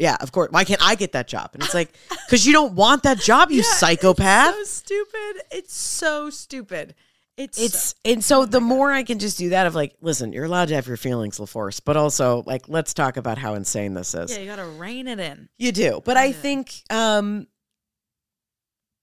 talent, all that, I just lost my train of thought, and that's okay. I'll let it go. But I think that there is, that's what it was. When you zoom out, right? So all these things that I think I want or I'm going after, and similarly, when I zoom out and I'm like, if none of this matters, that's why the only thing that matters is making sure that the people closest to me know how much I love them. Yes. It's pouring more and more love than I thought was possible to Jonah. It's been a huge thing for me. I've realized how like unattached or disattached from the idea of like really loving things I've been out of abandonment. And that's like a whole other podcast. We'll save that for a different day. But like from feeling abandoned, from feeling like other people get picked first, that I always get picked second, that I just have to be funny so that way people will like me. Like all of those things plays into it. I'm like, I've never really learned how to like love, like just open my arms up wide and like just let it, because there's always been, a fourth wall, as it were. There's always been something where it's like, I'll talk about it, I'll pretend, you'll think, but I've never actually allowed it to like integrate into me and then also like express it outwardly. Well, do you feel like you actually love yourself for the first time? I do. That's, people fucking say it. They're like, you can't love other people if you don't love yourself. Self-love. And I go, can you all just shut the fuck up? Well, it's like one of those concepts too, I feel like, where it's like, it kind of like learning self-love feels like going to an art museum where people are like, I don't know, you get to decide what the art is. And it's like, I just fucking tell me, like, what is it? It's like genuine, like it's kicking me in the face right now about, like I told you earlier, I accidentally did meth recently and it was just a really good moment. Can you give us the Cliff Notes really quick? Because they've been on a journey with you. They're here. And okay, so because I can do really daring things, whatever room I'm in, I'm pretty down, Sure. And so I did a show recently. I was in I was in the woods. I'm not going to say, I don't want bookers involved in this. Sure. I was in the woods. There was a lake, there's a resort. You did a show for like 150 people and then everybody goes to one bar. They're like, you going to the bar? And I'm like, wow, there's one bar. I got super drunk, 9 tequilas in, probably a free drinks. And they start talking about cocaine, and if you like cocaine, it's like you turn into a child and you say you can get dessert, and then if you don't get the dessert, you're gonna have a tantrum on the floor. So anyway, but this is coming from someone who I identify as someone who doesn't do drugs, which is denial, and so basically. One girl says she'll help me out, and I go, oh, she probably has the drugs I want. We end up we leave the bar, we get in the car. And that's kind of when I know that we're not going to be doing the drugs that I want to do in my moral code of what I have justified to be appropriate for my lifestyle. Sure. Cocaine in bathrooms, appropriate. Cocaine Hollywood, baby. I do it a couple times a month. I'm good. I watch people do it first. Oh, they didn't get hospitalized. Okay, pass it over. It's free. Great. Let's do this. And so I love free stuff. And so next thing you know, they're talking about saving up to go to Italy. And I'm like, oh, these people are cute. You're never going to Italy. Sorry, I don't know. Look at me. Look at this judgment. Just because you do meth a bunch doesn't mean you can't go to those trips to the UK. That's true. Meth is fairly affordable. Yeah, so if they were doing cocaine, that's where they would have not been going to Italy. Yeah. They would have been going to Denmark. Yeah. My friend was like, Emily, what did these people look like? I'm like, looking back, meth people. Yeah. You know, Yeah. and but again, do you see how I can judge But you them? didn't smoke it because that No, I was the didn't initial smoke it. thing. You said that to me and I thought you were joking. And then Yeah. you looked at me and I go, oh, you're being serious. I need to know everything about this story. Yeah. So, and I'm doing the Cliff Notes version, but no. And by the way, Rachel said, I can't believe you smoked meth. And very like pretentiously, I looked at her and I said, I snorted it like a lady. Okay. So yeah. you snort Yeah. meth with these people Yeah, and then we get out of the car. and didn't ask them, by the way. You just snorted I things still- with people in a car. Still didn't know. I mean, in high school, my buddies asked me to snort a leaf off of a knife, and I did that. And it hurt so bad. It hurt so. I've never had anything hurt more up my nose. Like my right eye just started. It felt like my right side of my brain was on fire, and I just instantly started tearing up, crying on one side of my face. And my friends convinced me to do the other side to be even, and I did. So this is just an ongoing thing in my life of me saying yes to things. Yeah. To Well, just- of choosing the approval over yourself. yeah, exactly, of my own well-being and safety. And so we get out of the car, and I look at the guy, and I finally go, well, I just want to know. And I go, hey, man, what did we just do? And he looked at me, and he was like, dope, meth. And I go, oh, yeah, for sure. And then that lasted about 12 hours. And so, but in that moment, I've been really dissecting it. I joked about it on stage, of course, like really quickly. Like the next week, I had a saucy show in LA at the Silver Lake Lounge, and I opened up the show with 10 minutes of me explaining the story, which I thought was hilarious, to which my siblings in the audience later were like, we're not ready to joke about that yet. And I was like, oh, God, what downers. You know what I'm saying? This funny thing happened. Come on, it was one time. I don't do meth. Sure, it's hilarious. Yeah, I don't do drugs even, really. I'm just like, again, the CD case. I'm just tucking away my little justified things that I like to do behind the other CDs. And it just made me really face the decision of not wanting to get out of the car. And I just realized, I was like, oh my God, Emily, do you hate yourself? Do you hate yourself to the point like where you don't care if you die? Like, which is like, Wow, do you? I am getting past that. Do you suffer from depression? Yes, Yeah. yes. And people don't understand. I joke about this on stage. Like, I'm like, people ask me where I see myself in 5 years, and I say, I don't know. I thought Jesus was coming back, and I didn't really make any plans. I did not see my life. That's also very funny. Isn't I'm that- sorry. that's Very, very hilarious. dark, Yeah, but so very funny. No, I literally did not, like, I was hoping to maybe have, like, a kid, have sex once with my husband, and then, like, I thought we were all going up into heaven. I thought everybody was supposed to be a giant Left Behind Nicolas Cage moment of you, if you weren't... Great series. You're clearly not a real Christian. You would still be here. Yeah. And then my clothes would just fall to the ground, and I would go up to heaven. And then 7 years later, after the devil had his way with the world, we would come back and we would reign the world and have it be what it was supposed to be, and then eternally sing glory to God. So I Sounds so exhausting. it's so exhausting. Have you really given your all in a worship service? It's like a 3-hour orgy, and then you're like, I'm good for like another week, right? But so I genuinely believe this. So I think I'm still recovering from not believing in the end times. And so now I'm like, oh God, I have this life to live. Like I should, like retirement. I just invested in my Roth IRA, not to brag, but You know, you don't hear a lot about people who simultaneously in the same time frame have opened up a Roth and also snorted meth. So when you talked about earlier that dualities exist, baby, it's right here. woo, baby. I mean, yeah, I told you after the next morning after doing meth was one of the most spiritual days I've had in years. I woke up, I read a book called Feathers, that it's literally just about the evolution of feathers. And it Just had that on hand, huh? yeah, I keep it on me. It's very soothing. It makes me feel smart, and it's like something so outside of my world that like it's just a good break from, has nothing to do with Hollywood. No one's like, and I sold the idea for this book to Netflix, and it's just like, it's just a really great, it's so hilarious. There's different theories of why feathers have evolved, and some people think it was to shade their eggs during the what? See, I don't even know how to talk about it. Sounds like you haven't read the book. Yeah, well, there's great pictures. Sure. Sure. Well, it's all about feathers. wish there were more feather. You got this book on you? No, but that's I do a shame. carry it. I do carry it sometimes, and I don't read it. But I want someone to see it and think I'm pretty smart. You know, I wrote a sketch about that once that actually made it into my reel for a long time. Wait, I'm sorry. Put a pin in that. The reason why I bought this book is because your fucking husband told me about it on his podcast where he got me really high and talked about cloacas or whatever. Which is bird vaginas, and the vagina and the butthole are the same. I'm so sorry if the audience, these are two different genres of podcasts. But anyway, so I was so fascinated by the cloaca that I ended up, I don't know why. This is phenomenal. This is Alex's fault. Okay, so it's not your husband's fault that I did drugs. It's but that's why I have this book.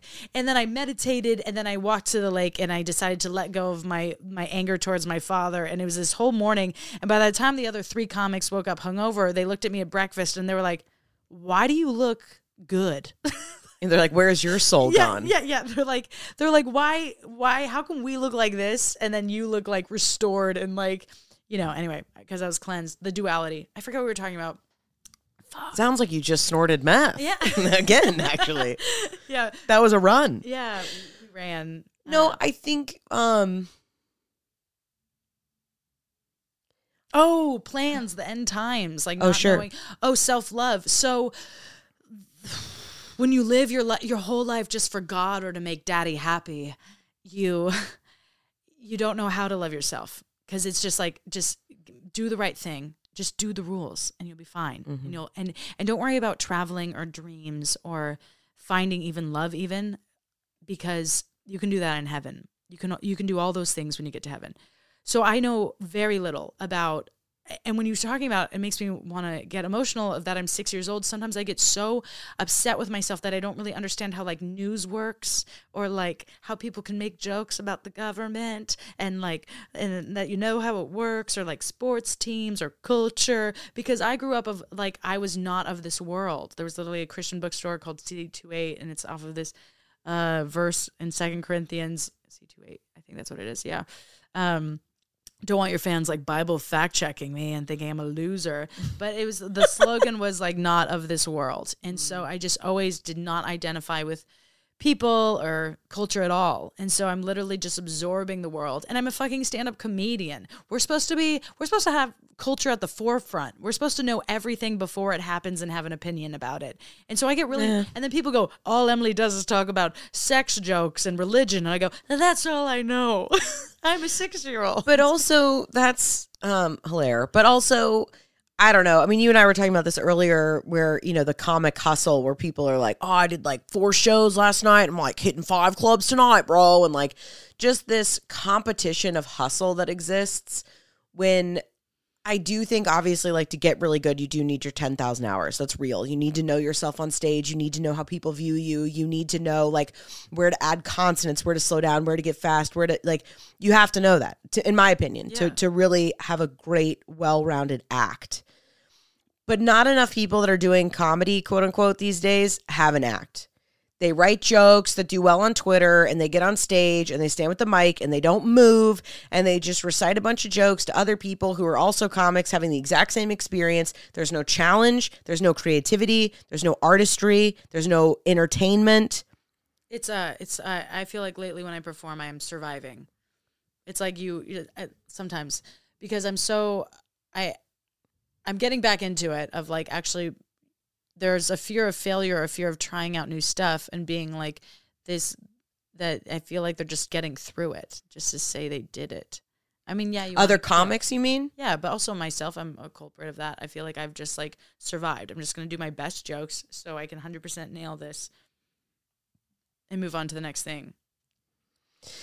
Yeah, and for me, like, I mean, the hardest thing for me about stand-up is that for it to be really good, it's got to be the same night after night. Like, I'm too much of an improviser. Like, I can't not, like, now I've basically framed it where I'm like, tell 2 jokes up top so they know that you're a stand-up comic. Like, they get it. Yeah, right. Then you can rant and talk about what's ever on your mind. And then that way, whether you win or lose in that time, then you end with something that you always knows works. And then that way, like, which I know is a very classic, if you're a comedian listening to this, you're like, oh, you mean you're just trying things? Yeah, that's how it works. Great. But I just mean, like, even when I have like bigger shows, I still kind of, adhere to that idea, because I'm like, that to me is what keeps it interesting. It's Oh, very, yeah. very hard to, I mean, now if I was doing like a special for Netflix or something, obviously it's going to be scripted the whole way through, Yeah, but even I remember like it's edited so you could have an hour of outtakes. yeah. So can you imagine having the freedom of a 3-hour show? Could you imagine having the freedom too of like you're gonna try out crowd work and some of it's not gonna work, and guess what? No one's gonna see it. But that one person that it does, and you have the audience rolling. You know what I'm saying? So Yeah. like even when you do get the special, if you have that money, hopefully you have more recording time and you just take it out. Yeah. But like you try. What did Mark Maron say? Something like this isn't. I don't know what I'm going to say, and I do this because if it's bad, well, I didn't prepare, and if it's good, I'm a genius. Which is such a Marin thing. That's also an addict thing Yeah, too. well, I feel I like love- that's such an addict thing. I love that. I mean, my favorite sets have been. I mean, honestly, one of my top 5 sets is when I was in Oregon, and you do the show sober, and then you do drugs, and then you go up again. Problematic again. But I did. Well, you're smoking weed. You're not like. No, I did acid for the first time. Oh, and then you did your set on acid? Yes. Wow, you do a lot of drugs, don't you? Yeah, but I'm in denial about it. And look at me. Well, all that's defensive. also an addict thing, but I'll let you. I had 1 glass of wine this month. I'm doing great. Okay, I have had no drugs because I look at tequila and all I see is powder, and so. But I'm just so in denial. I'm like, but I'm not an addict, and I don't have a problem. I don't have a problem. Yeah. Okay. I mean, you'll hopefully for you, as you continue to walk through this journey, you'll find what your boundaries are. And I hope that for you. I at need to least. say I've only done acid once, and that was the first time, and so that's why it was so fun to do it in front of people and like just have. It was fun to do. Oh my it was gosh. hilarious. It That was sounds so funny. so. My post about aliens on Instagram was all improvised. I'm talking about I how saw that, Jesus yeah. is an alien. Yeah. I'm totally tripping in that. That's hilarious. Yeah, it was so funny. But go ahead. I was gonna say Whatever you're going to say What is going I to be need- way more interesting than what I was going to offer. what I need to do. What was so hard about touring with that show is I got back and I was like, oh my God, how do I be that funny sober? Like, what is wrong? Like, because the drugs just, remove it. Or people who say like, I need a few drinks before I go on stage. I'm like, oh my God, I have so much work to do to be silly in my everyday life. Like I need to, what? Sorry, yeah. She's If you looking at can't, me. you can't. I'm She's unfortunately we shaking didn't tape this one just for a myriad of reasons. But anyway, I was just putting my hands up of like, here's why, Okay. or at least in my experience, it's because when you're sober, you don't know yourself as well. And when you as a universal you, not saying to you, but I know that I felt this way because When I you're don't. sober, you don't know yourself as well? Yeah, meaning like when you get on stage, if you have some sort of like, again, where I was talking about like for the first time, I feel like there wasn't that gate of me fully feeling love. It's the same way. When you get on stage, we already have a gate up, right? You have to a certain extent, right? To do what it is that you're doing. But when you partake in drugs or this or that, and yes, there is an extent of like drugs access different parts of our mind and like different things. And I do think that there is a way to healthily participate in drugs in different ways. I do think that exists. But I think that a lot of times artists and comics rely on it. And then when they're sober, they're like, oh, well, like I'm not as good. It's like, hey, how long have you been sober? Because when you're only sober in between being fucked up, you're not sober. You're just not currently fucked up. Whoa. Because I got sober on accident, by the way. It's because I've shared this on the podcast, but because I had been living with somebody and it was just not where I was supposed to be. That relationship ended, but I had to live there for 50 days. We had to live in the same house. Sad house. In the sad house. You've heard the story. So I was like, I'm going to not drink for 50 days. Well, after 50 days of being sober, I just didn't want to drink because I didn't want to come home and like us get in an argument or something. I was like, this is painful, but it doesn't have to be dramatic. I'm just not going to drink. I cannot drink for 50 days. No big deal. Wow. Well, after you've been sober for 50 days and you haven't been sober for 50 days since you were 18 years old, you're like, oh, should start looking at some shit. Yeah. So that's a lot of it, just in my observation and what happened to me. I have enough money to move out. yeah, Wow, exactly. That's crazy. Especially because I quit smoking. It's like $12 a pack. Yeah, that'll add up real quick. I could go to Italy with those people that you did meth with. Oh my God, I feel feel so bad. Oh, that's fine. They're going to get there. They're going to have a great time on meth in Italy. And they gave me their drugs. Like, that's another thing. So no one tells you that the people who offer you drugs are going to be really kind and cool-ish. Like, no one tells you that. You think they're just going to open up a weird black trench coat, or they're going to not have teeth or something and be dirty. But it's not true. They just look like normal people. No creepy music plays. No Requiem for the Dream. Weird shit happens. Interesting. It's just you sitting in a car and you're just talking about going to Italy, and then your nose is on fire. And then you go, well, we should... You forgive your dad by the lake. Yeah, exactly. Well, not forgive, just more like letting it go. Oh, Yeah. I like that. Yeah. I learned a lot about forgiveness this year, too. That's for really? a podcast for a different day. Still working on it. Yeah. But for the first time was really able to accept that a lot of what I participated in, I don't have to carry with me for the rest of my life. That it's okay to let it go and to forgive myself, and that's okay. And, you know, every time I must have thought some memory like that popped up last night. And I remember I had like a dream. I haven't shared this yet. I often have dreams that I find out that Alex has been cheating on me, which, if you know, Alex is hilarious. And I've shared these with him on and off. He seems like the worst liar. First of all, like, if that man had any time to do anything, I'd be like, he earned it. You know what I mean? Like, he is so devoted to this family and we work so much. I'd be like, you know what? You earned it. But I've never had a partner like Alex. I've never had a connection with anyone the way I have with him. And I've never been loved and supported by somebody the way that Alex loves and supports me.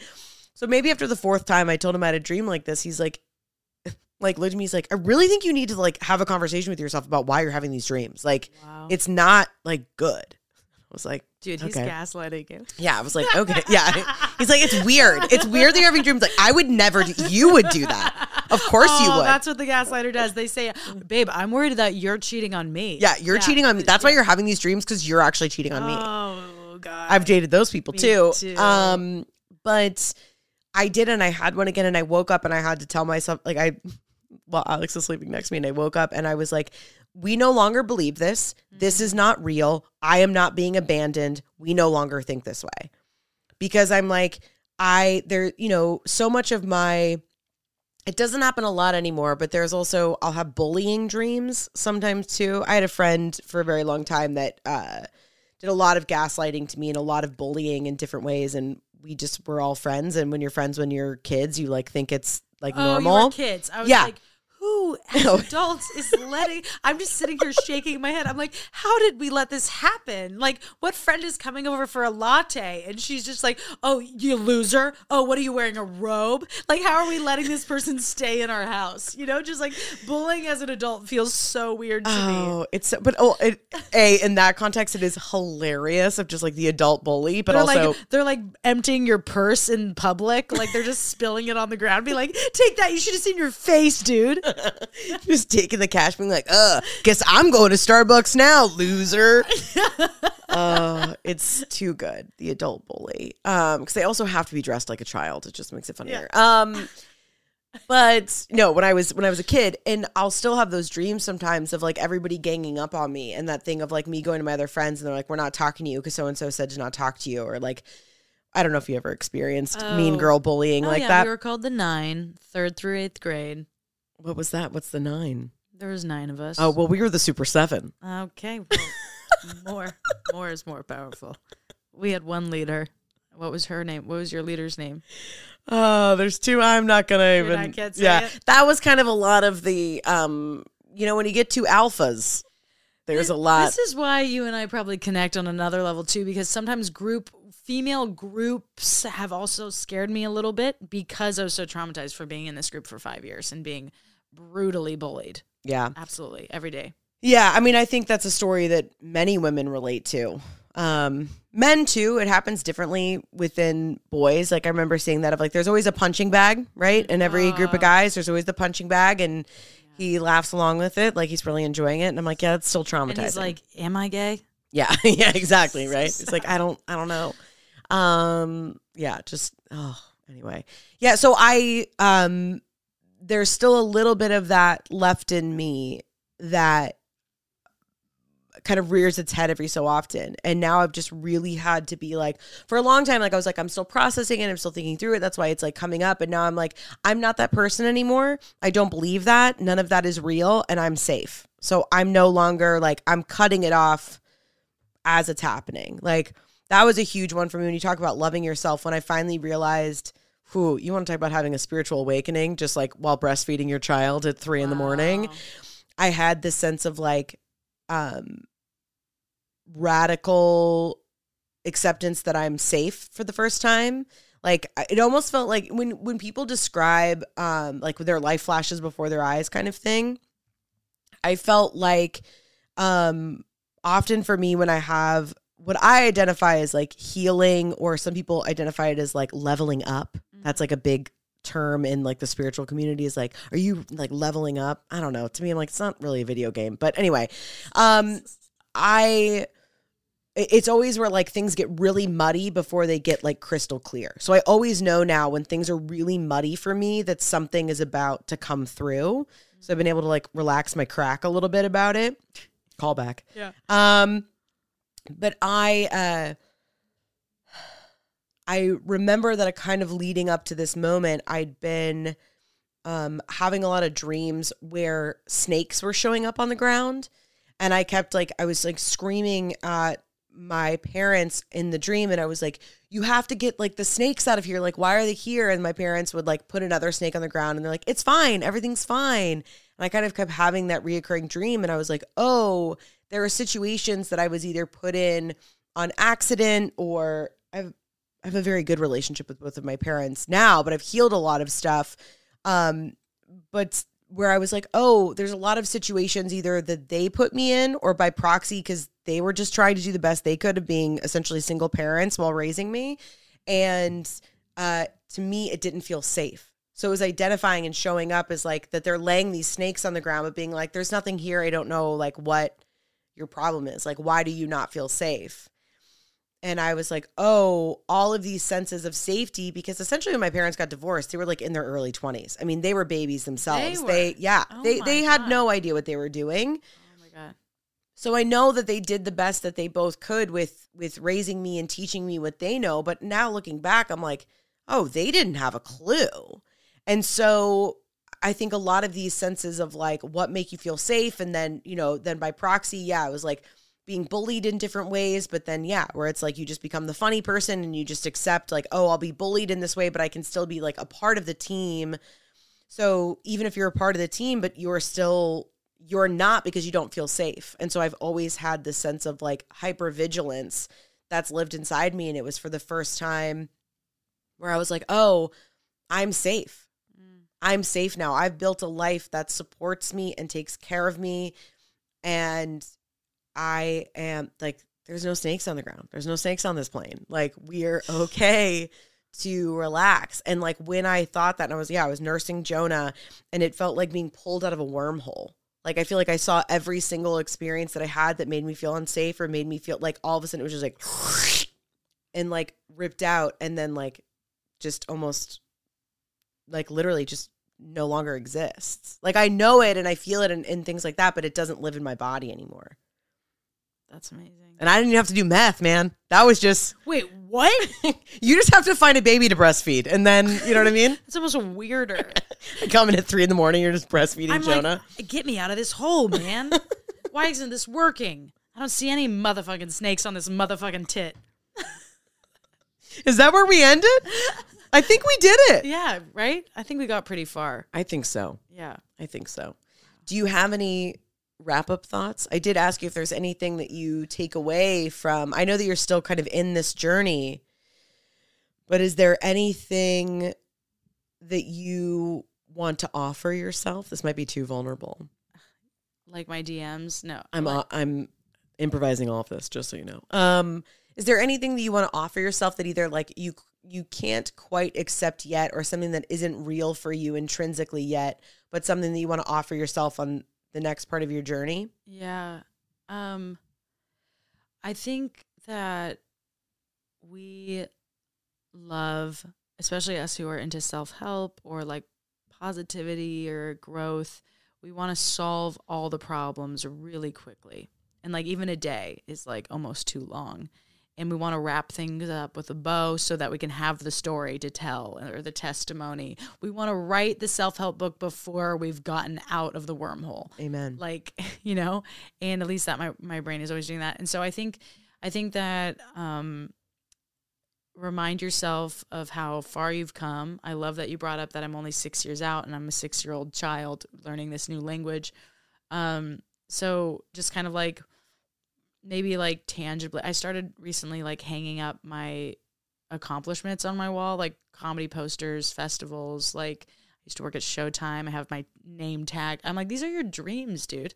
Like things that you've done in your life that bring you joy. I like put them in front of me instead of just having on my phone. You know, it's not really like Instagram's just kind of like a graveyard, but like putting it in front of me and owning that stuff. What am I saying? Like just being okay with questions.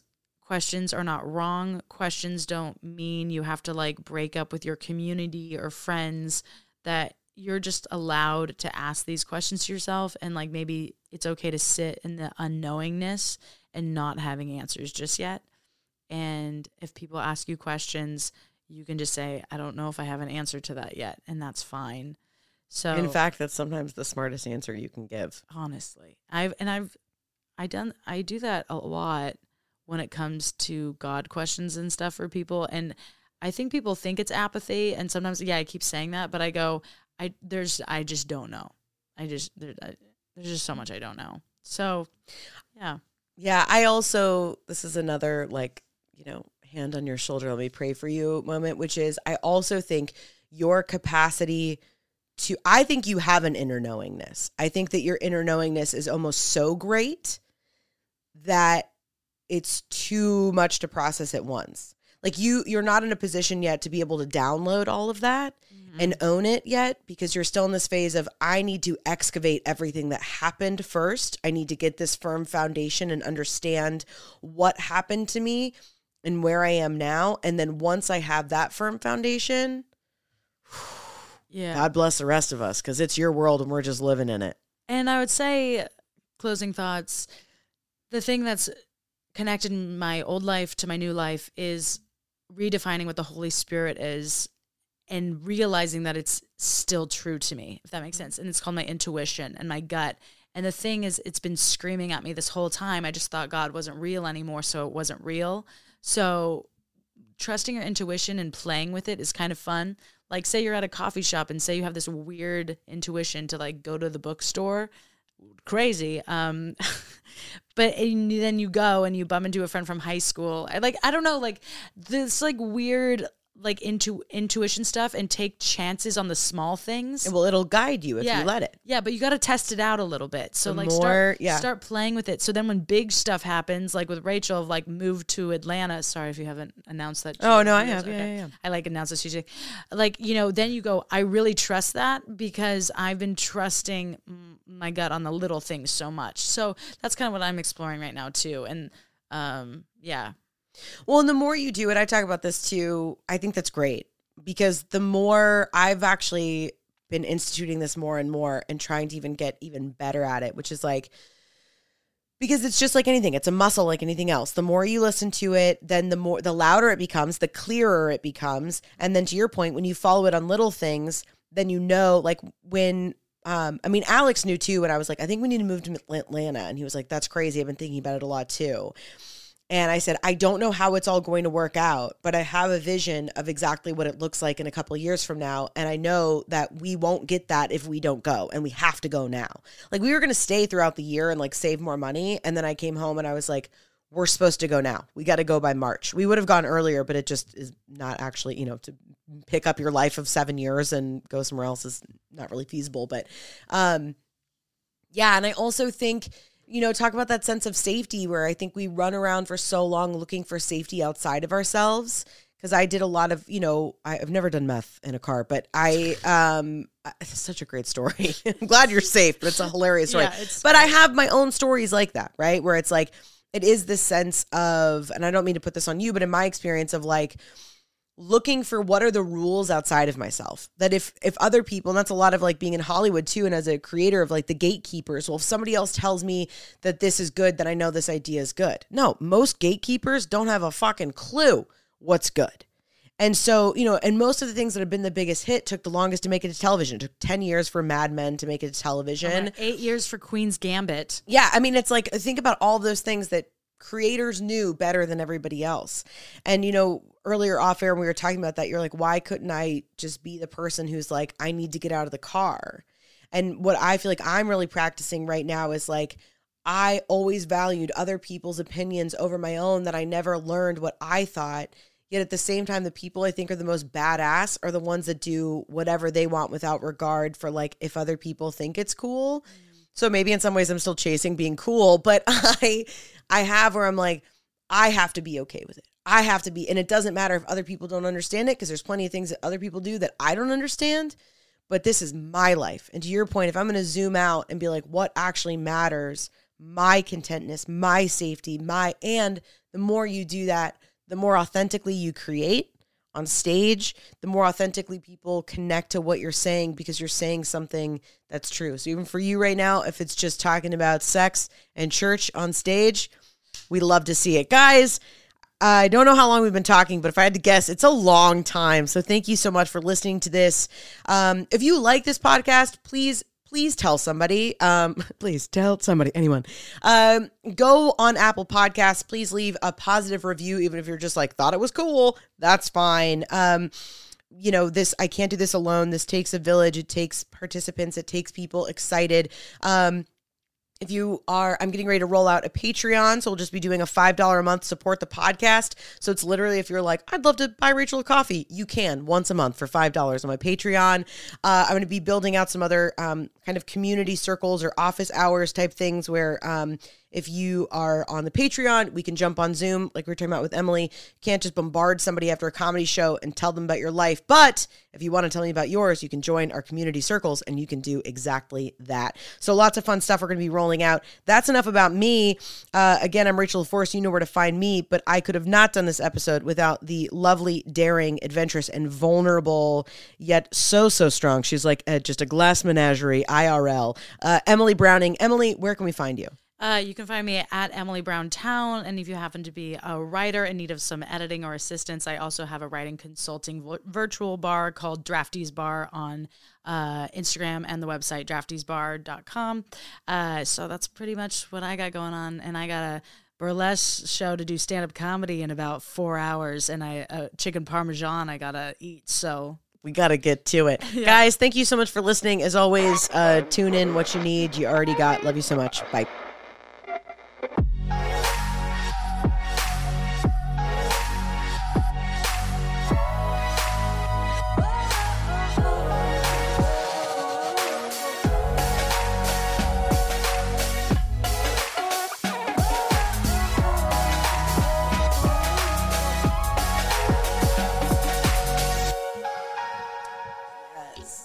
Wow, dude.